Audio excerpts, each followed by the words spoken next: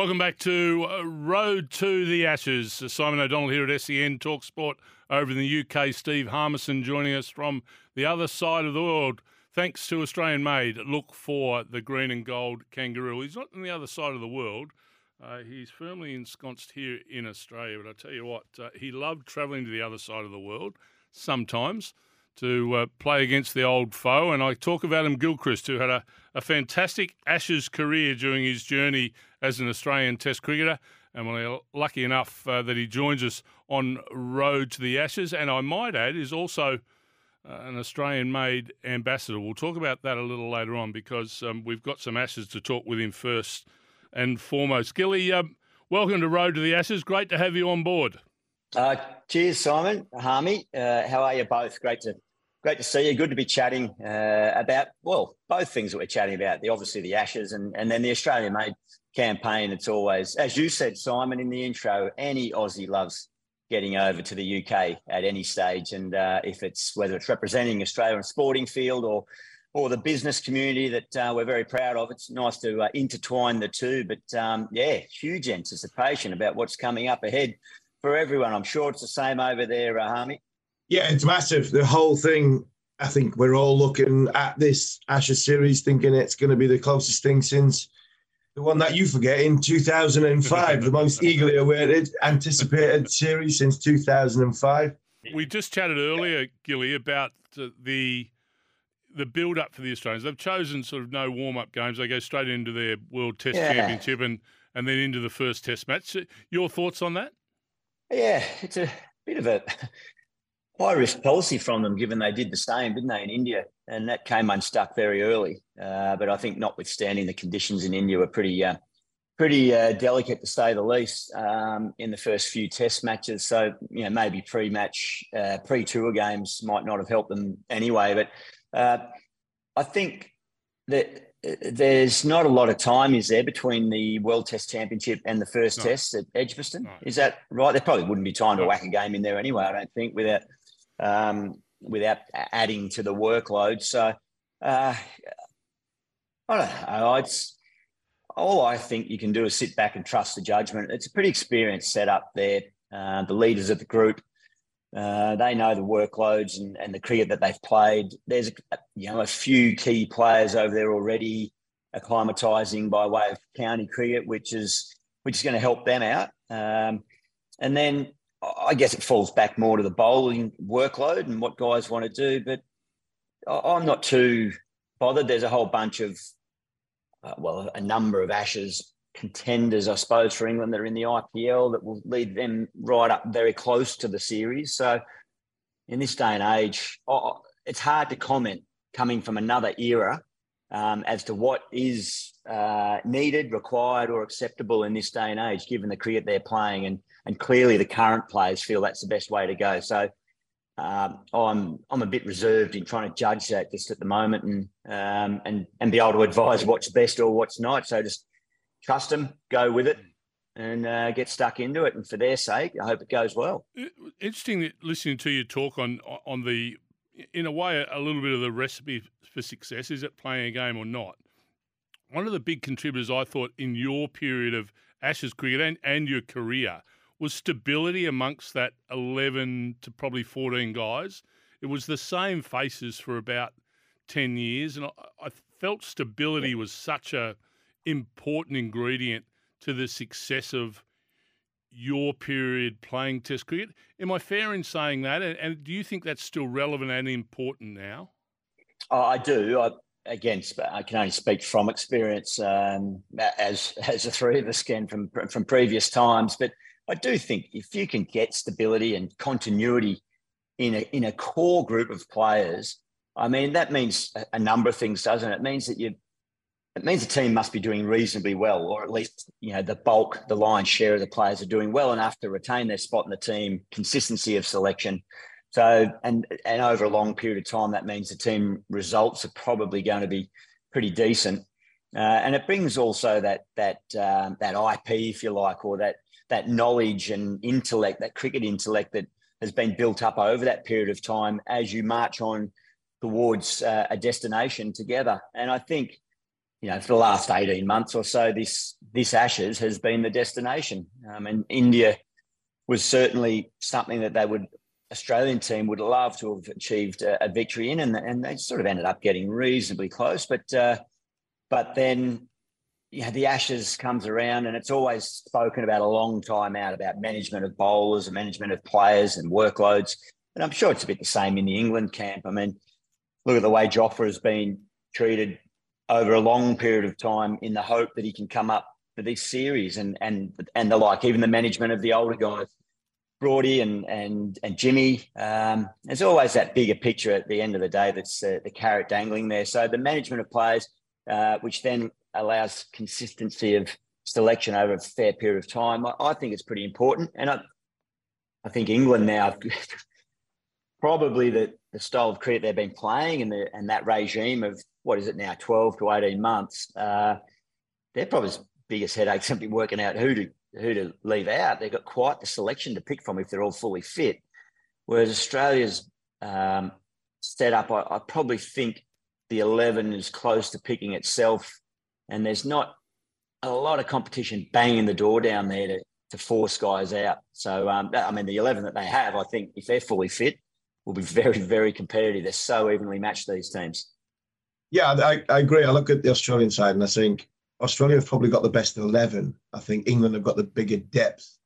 Even more so they're playing in England, so they're going to have even more to pick from. And 5 test matches in 6.5 weeks. It's crazy schedule. That might just work in England's favour because the depth they've got. But if I ask you, Gilly, about what does the Ashes mean? Growing up, I remember my first ever overseas in Durham I was 17-year-old, was David Boone. And whenever I think of the Ashes, I just think Booney getting off a plane, drinking ridiculous amounts of lager, hundreds in the early part of a series. I have only ever seen Booney on the telly scoring hundreds. So to play with him was just like a dream come true. But if I've asked you what the Ashes means, what does it mean to Adam Gilchrist growing up?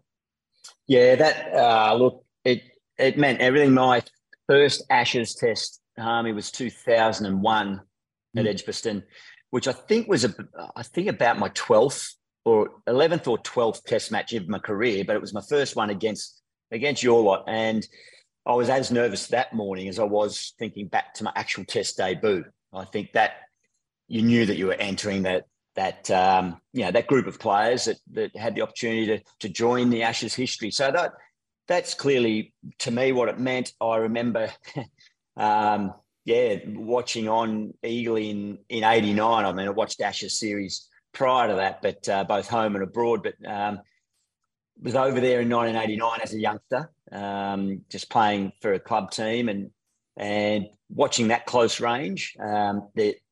The question marks cast over that group of players of the Aussies, and then seeing them do what they did. And I remember the sort of bit of an iconic shot of them. I think it was Booney did he sweep the winning runs at Old Trafford to secure the Ashes? And they're all up on the balcony. It's not the Lord's balcony, but it was up at the Old Trafford, the balcony there. And then a few years later, I was back with an Australian under-19 team, and all we wanted to do was recreate that sort of image as an under-19 unit. So it sort of filtered into the system a little bit, and generations pass it on down. So that era of players were a bunch of my idols, as were the generation before, Lily Marsh, and all those guys, AB. So, yeah, it gets in your blood, it gets in your system, and it seems like every Ashes series now grows and grows and grows. And you're right, this is even more highly anticipated. I think before 2005, and Harmy, you can tell me if this is right or wrong, but I just wondered whether the public, the English cricketing public, and even you guys perhaps to an extent, didn't quite think that was going to be the series that you would challenge us, or not challenge us, but actually beat us. Maybe it was an 18 months early and it was going to be later on you did it. But so maybe that anticipation wasn't quite there. But mind you, the spell you bowled to punter and taking his cheekbone out that first morning at Lord's, I think that set the tone for mine for what was clearly one of the great series. So whereas this time it is truly, I reckon, a flip of the coin at the moment. Couple of selections, couple of injuries, couple of good tosses, whatever. It really is a fine line. Yeah, I agree. I think when you look at the 2005, we come on to 2005, I always describe that one as I thought Australia were more nervous than what England were. I thought going into that series, Australia had the best players in the world. But at the time, I think we were the best team in the world because of the journey we had been on for 18 months. And I actually think it's very similar to the current series that's coming up. And the reason why I always said that I thought you were more nervous than what we were, Ricky never gets hit in the head. The ball that hit Langer, the ball that hit Alfie on the arm, that's his favourite shot, just flicking it down a fine leg. And Big Matty Hayden, he doesn't ever get hit on the head. And that happened all in the first 6 overs of the test. I think the anticipation of that, coupled with the fact that the pressure of the Ashes, I still think we felt our best chance was in England, not in Australia. And I think that's the same again. I think this team's best chance from an England point of view is to win in England, not in Australia. But I just want to ask you about the 05 and about characters in the 05. Someone like Warney, Shane Warne. We've all seen what he was like, but we want to know what he's like when he was under pressure. You know, what was he like at Edgbaston when Ponner mentioned, when he said them immortal words for an Englishman, we'll bowl first on that Edgbaston flat one. What was Warney like in the dressing room and what was Warney like on the field around that situation? I asked what Warney was like under pressure. I reckon that series, that summer, the UK summer, I don't know if he could have been under much more pressure. It was well documented and he's written about it and had spoken about it. He was going basically through a marriage breakup, a separation, profile scenario. He was going through a whole lot of other stuff. He was out there in the field of battle. It always seemed like we were under siege, as you mentioned, Harmy, from the first 6 overs. I tell you, I'll go back a year or 9 months to the Champions League, Champions Trophy final, semi-final, where you, mate, you bowled to us there and you hit me in the forearm there. And that was a seed planted in my mind of uncertainty, of, oh dear, this is going to be game on next year because that hostile spell you bowled that day forever remained in my mind. So it's amazing what can happen a long way out from a series and how quickly or how well people can process stuff and move it away and disperse with it, or if it lingers. But you saw Warney under immense pressure there. And what did he get? 40 wickets and 350 runs. He was different league. Every time we were under pressure, it seemed like he was the go-to man, whether it was with getting the wickets or trying to do a counter punch with the bat at the end because a few of us at the top had left too many runs out there. So his personality, let me just make sure it didn't seem to change a bit. Warney could be everything going his way. Life could have been perfect, but he still could have found something to whinge about and complain about and something going wrong. And yet, in the flip of a coin or a blink of an eye, he can be the most positive, happy bloke ever. If someone goes, oh, but Warney, remember, it's a really bad day for you, but that function's on tonight and it could be good fun. Oh, yeah, right, let's go. The card. Oh, yeah, got blackjack. Yeah. So he can go up and down like a yo-yo, but you knew that once it was time to switch on, he was going to give it everything. And he probably loved being down or on the back foot against England more than anyone else in the cricketing world, and that usually produced the best. And, yeah, a lot of you guys drew that out of him. A few new faces like KP coming out too, taking him on. So that enhanced it. And, I thought Punter was right up there too under that series. He played a couple of really important knocks. But that was probably one thing. We probably just left Warney going a bit lone wolf. It wasn't enough of us to really build a tapestry of work around him to get the job done in the end. Gilly, fascinating to listen to you and Harmy talking about those series and the little bits that contributed. Some of them, 6 months prior to the series starting, with Harmy hitting you on a forearm. It was an extraordinary 18 months that then took place. England win that series 2-1. We see the double-decker buses going through the west end of London. But the next series in Australia, it looked like you were playing a completely different team. What was the turnaround? I think a few things, and I love that. I got off the plane in 2005 at the start of that tour, and in a press conference said, look, I don't want to be part of the team that hands the Ashes back to England after 18 years. And there I was sitting on the balcony at the Oval late afternoon in September, watching the celebrations begin, seeing bloody grown men crying out in the grandstand because, young men or even them with their kids hadn't seen that for so long, and then the players rightly celebrating and people might say carrying on, but we had a real solid hit out in the change rooms, both teams together. The level of respect there at the end of that series was quite phenomenal, really. I think everyone knew they'd been involved in something really special. And I think that's what the first step for us, we were able to sit there and sort of look it in the eye, because it had been a long, tough series. And for the first time in our series, in our generation, or that core group of, say, 4 or 5 years of cricketers together, it felt like we had a few little fractures appearing, and the foundations were just quivering a bit. And I think the fact that we sat there and sort of looked it in the eye, didn't enjoy it, but embraced the fact that we've just been part of a pretty historic moment. So you knew that. So that was a start. We then came back, and then John Buchanan, I think, felt like he detected these little sort of fractures in our foundation. So he took us away on a boot camp, much to everyone, none the least Warnie's disappointment.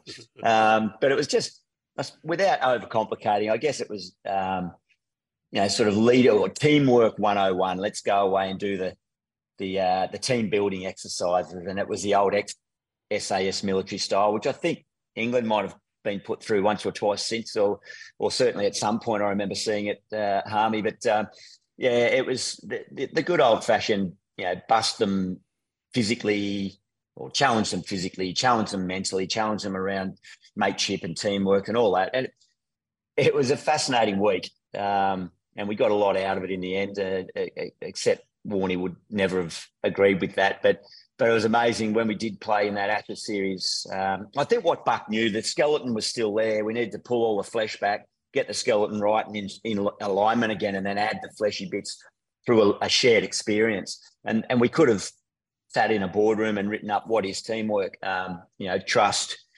communication, and all that sort of stuff. But the fact that we went through a shared experience, a bloody tough one, eventually in Adelaide, in warm-up on day 5, that's where we all suddenly found out that Shane Warne was on the boot camp, and he got up and gave us one almighty rev-up speech about belief and what we can do together. And he jumped on the back, believe it or not, of what John Buchanan was saying. And it was unbelievable to see the two of them in unison, but a rare time.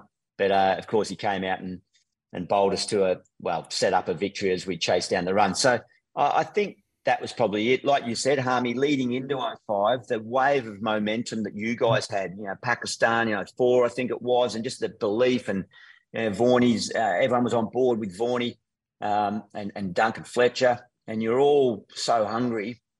I think what we were able to do is get some momentum up after that disappointment. And we could have gone one of two ways. We could have really crumbled after 05 and that been the end of that group. Or I thought John Buchanan showed some strong leadership and foresight and rebuilding it. And we had one last go and we got it right by the end of Sydney, and then we farewelled some absolute legends. Yeah, from an England point of view, we did crumble after 05 because we fell apart as a group. And the big part was we went to India not long after that, and we made 2 changes. We had 2 enforced changes. And one was Marcus Trescothick, and the other one was Simon Jones. Yeah. They were replaced by 2 all-time greats in Alistair Cook and in Jimmy Anderson. But it wasn't the same. Young guys going in, and then the team that Freddie had to go over to Australia, it was like, that opened up Bus Parade as a group was the worst thing we ever did. We did not want to do that. And it was like we were saying to the management, look, let the guys get, because you mentioned a drink afterwards. Simon, you wouldn't have realised, you could see who had won and who had lost in the dressing room. There's so much level of respect in 05 for what that series was about. And then to go on that Bus Parade before Australia had left, that's what the England players didn't want. We were like, let them get in the air, and while they're in the air, we can have this parade. They might see pictures, but let's not ram it down their throats of what has been an unbelievable series. That didn't need to happen in Australia because we weren't good enough. We just didn't have the team to go over there. But the fact that you did ram it down our throats, you did make sure you knew that you were in the country when we on that bus parade. And you mentioned Adelaide not giving up on day 5. And then you went to Perth. And I thought we were still in the game at Perth. And you came out and played. In innings, I am honestly, Simon, I've said this before, the roof of my mouth was sunburned. I'm standing long off and I'm saying to Monty, just throw it at his toes. Just dart it in. And Monty's going, I think I can get him. As it's gone over my head for the 4th time that over. I'm going, Mont, just bowl darts. And he's going, no, I can get him. And I'm like, I'm just constantly looking up to the Perth sky, and I would say the roof of my mouth was sunburnt. Catch. Goes. And goes. And goes. Goes again. That's even better. That sounded superb and is superb. Makes no difference. That's the best of the lot. 24 from the over. And there goes a drive. Now will he come back for the second? I think he probably will. Clark comes back. He's going through for the second. That's it. Magnificent. Adam Gilchrist, a century. The second fastest in the history of Test cricket. But what about that innings, Gilly? It was unbelievable. Well, it's funny you say Monty felt optimistic because he got me out. Remember, he got 5 for on day 1. He did, A left-arm orthodox getting 5 for at the whacker on day 1. You've got to be kidding me. What's going on? So that tells me surely some of us, if not all of us, were a bit negative of mindset. And he got me out. I reckon I got a duck. He bowled a pretty innocuous little left-arm orthodox, and I just propped forward with a little bat pad out for a duck.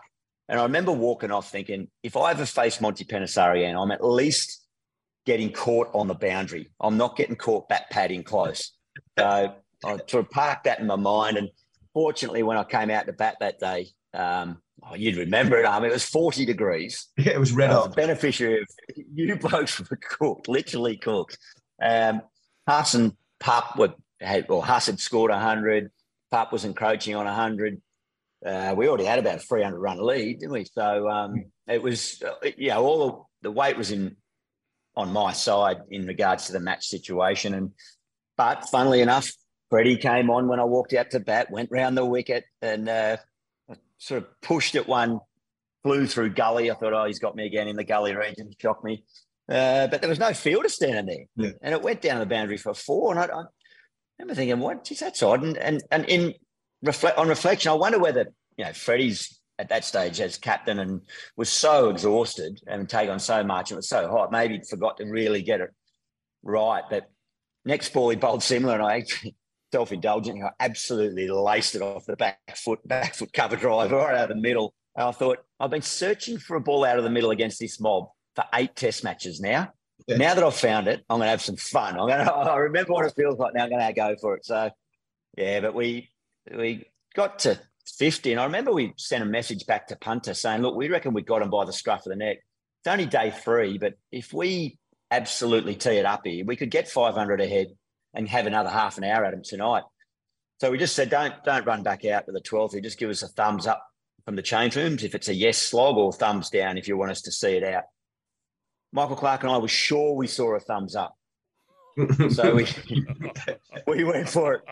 We went for it. And, got him out of the middle. Unfortunately, it was hitting with the breeze when Monty was bowling. And then we got to the 100 and then going to the change rooms, and everyone's high fives, hooting and hollering, and punter's standing there looking at me, and he said, what was that all about? So he had the dirts with me. But anyway, we got.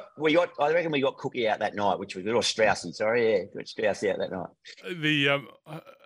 A number of things have come out of this conversation, listening to the two of you reminisce about those 2 wonderful series. But I think we now have a new definition of optimism, particularly the way Harmy put Monty's bowling. I think a 57-ball 100, and Monty still thought he was a chance to get him to throw it up while Harmy was getting sunburn at long on. I just think that's brilliant stuff.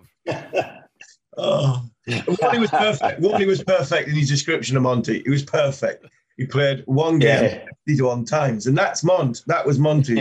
And you can see these eyes. He thinks it's the greatest idea ever to keep throwing it up in the air. And Adam Gilchrist has hit him for the 4th time for 6 in about 10 balls. And he still thinks it's a good idea. And I think Even if you talk to Monty now, he still thinks it's a good idea. But it was a magnificent series. You know, forget from an England point of view, we got beat 5-0. We didn't have a great side when we come into that. You mentioned, I was fortunate in my lifetime to play with some of my heroes and play against a lot of my heroes. And to see Glenn, Justin, and the great man, Shane Warne, who I didn't know this until somebody had reminded me that I was the last person ever to hit Shane Warne for 4. So as the eighth greatest number 11 of all time when I retired, I was so proud that I won his last boundary. But to see them walk off at the end, for me, that was cricket special. To see him get 700 wickets at Melbourne, that was cricket special. To see Glenn McGrath get 500 at Lords, that was cricket special, because these are unique times and unique ways.